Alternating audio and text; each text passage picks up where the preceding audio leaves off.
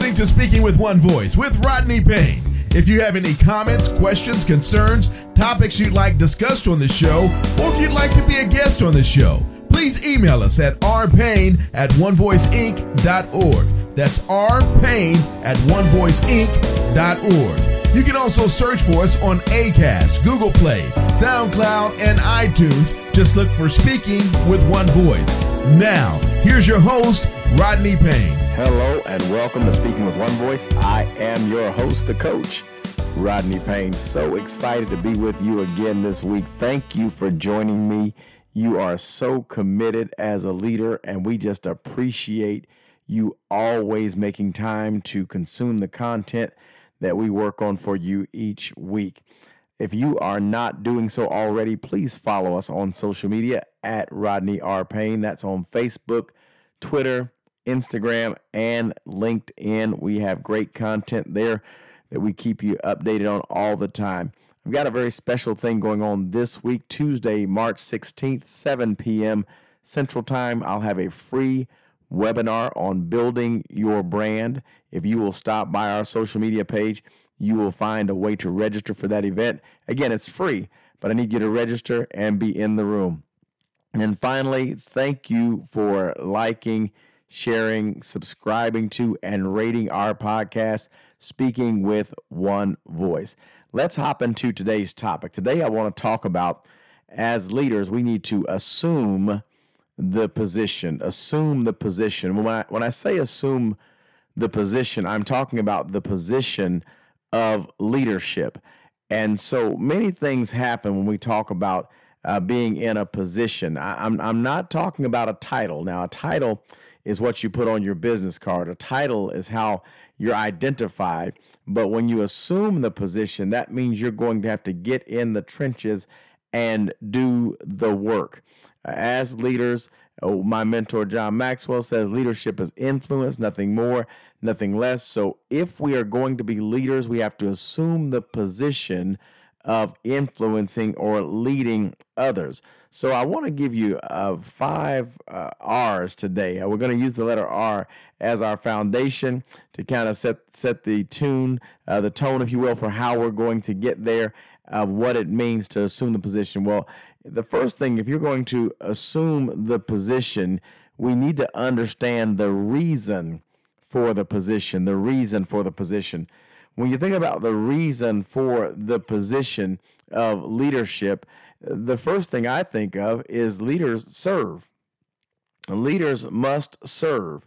That's what this is all about. As a leader, it's not about being served, but rather about serving. Not only do we serve, we also add value to others.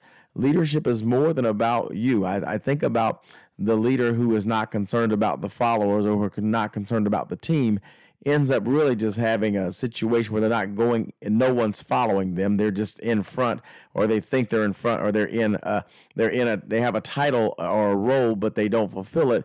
And so they make a difference in no one's life. So understand, as leaders, the reason for our position is that we are to serve and to add value to others. When you look around our world today, our world is in trouble because we have a lack of leadership globally. You can just look at it. It's evident. Things are just changing the way our businesses run, the way how we used to be. We went from a handshake to a contract generation, and with these contracts, we're looking for ways out. We're losing integrity. People used to do a very good job of trying to keep a good name. Now it seems like we're just trying to get money. I'm telling you, the reason for the position is we need leaders. Not only do we need leaders who serve. We need leaders who serve, who are willing to add value to others. Leadership is not about you. One of my mentors, Gerald Brooks, says this: when you become a leader, you lose the right to think about yourself. I think that we need to get a better grasp of that philosophy, because leadership is not going to always be convenient. Leadership is not going to always fall between the business hours of your day. Leadership will not always give you a lunch break, and leadership may not even appreciate you. So when you think about the reason you want to be in the position, it's not about power, but rather about influence. And that's why we have to understand it's critical that we serve, we add value to others, and we fill the void of leadership that we have right now. What I've learned is that most anyone can work with self-motivated team members who are well qualified, who don't require any development. Where I find the challenge comes in for leaders is when you have talent, but it's in the raw and it has to be developed. One of the things we must understand is as a leader, we're going to attract talent that looks like us.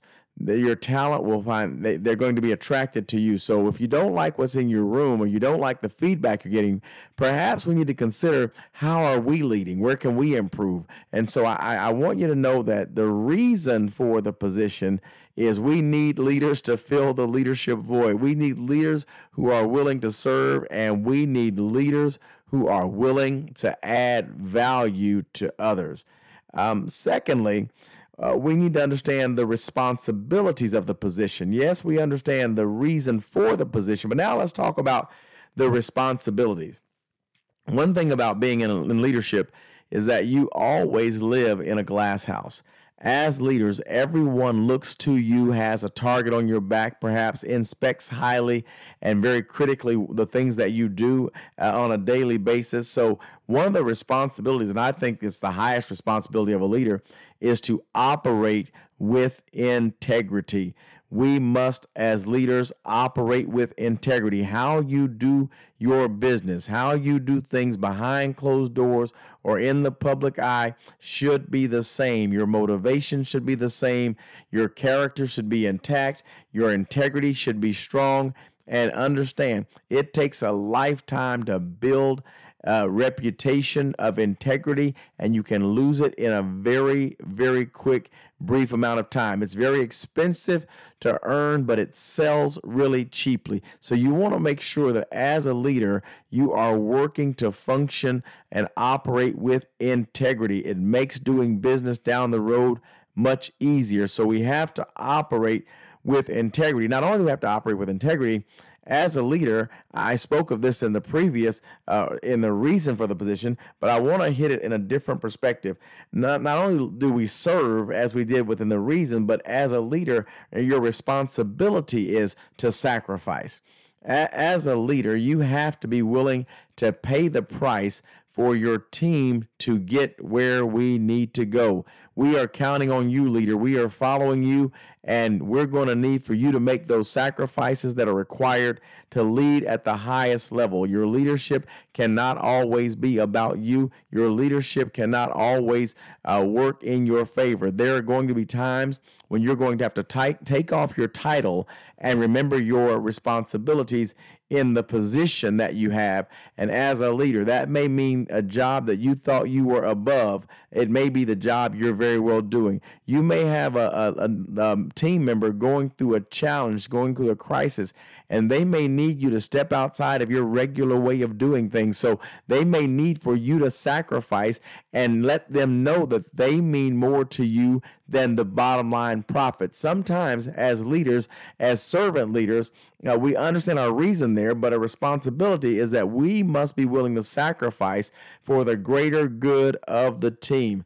And lastly here on these responsibilities is we must model behavior. Remember this.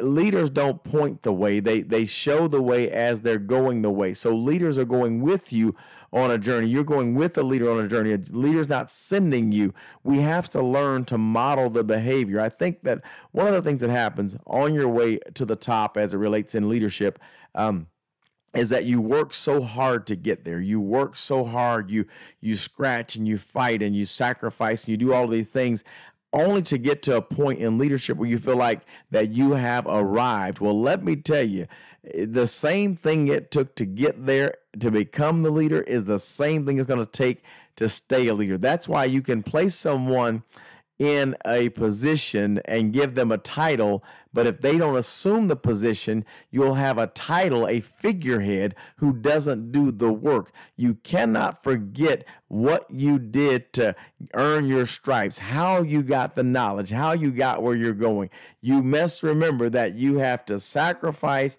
and model leadership behaviors. Not only do we understand the reason for the position, if we're going to assume the position, not only do we understand the responsibilities of the position, we also must respect the position. If you were looking at this, I'm drawing this as a circle, and we're trying to get to the bullseye, if you will. Respect for the position. If you're going to respect the position of leadership, there are a few things that you must not do. There are some don'ts. There are some things that you must be really careful and intentional to avoid if, in fact, you're going to respect the position of leadership.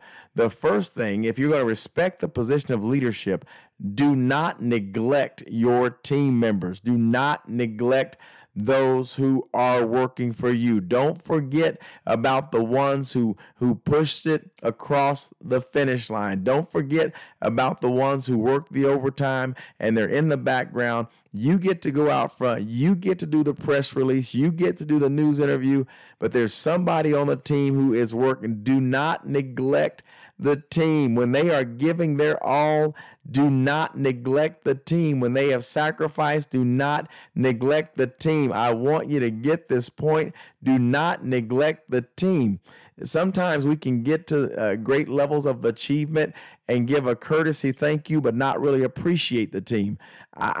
Culture is how you do things, and you want to have a culture that does not neglect its team members. Not only do you want to focus on not neglecting, another don't is do not abuse team members. It's one thing to neglect them and not recognize them for their contributions and achievements. It's another thing to be abusive, to speak to them in a demeaning or degrading way, to have them work without consideration of them having families, to have such rigid and strict restrictions as it relates to vacation time and time off and this culture of working so hard. Do not abuse the people who are carrying you and making your success.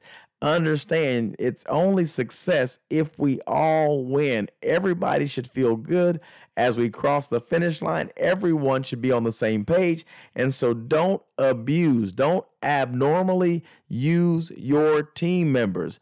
Don't treat them poorly. Don't do that. Don't treat your team members so poorly because they're replaceable, because they're labor, because they're hourly, because they don't have the same experience as you. You can get so caught up in what you're doing that you forget to deal with the people you're working with in a kind way. Let me give you an aside here. This works in every area of your life, whether you're leading in your family, you're leading in your company, you're leading in your community. Do not abuse people. Do not abnormally use people, and don't neglect them when they're a part of your process.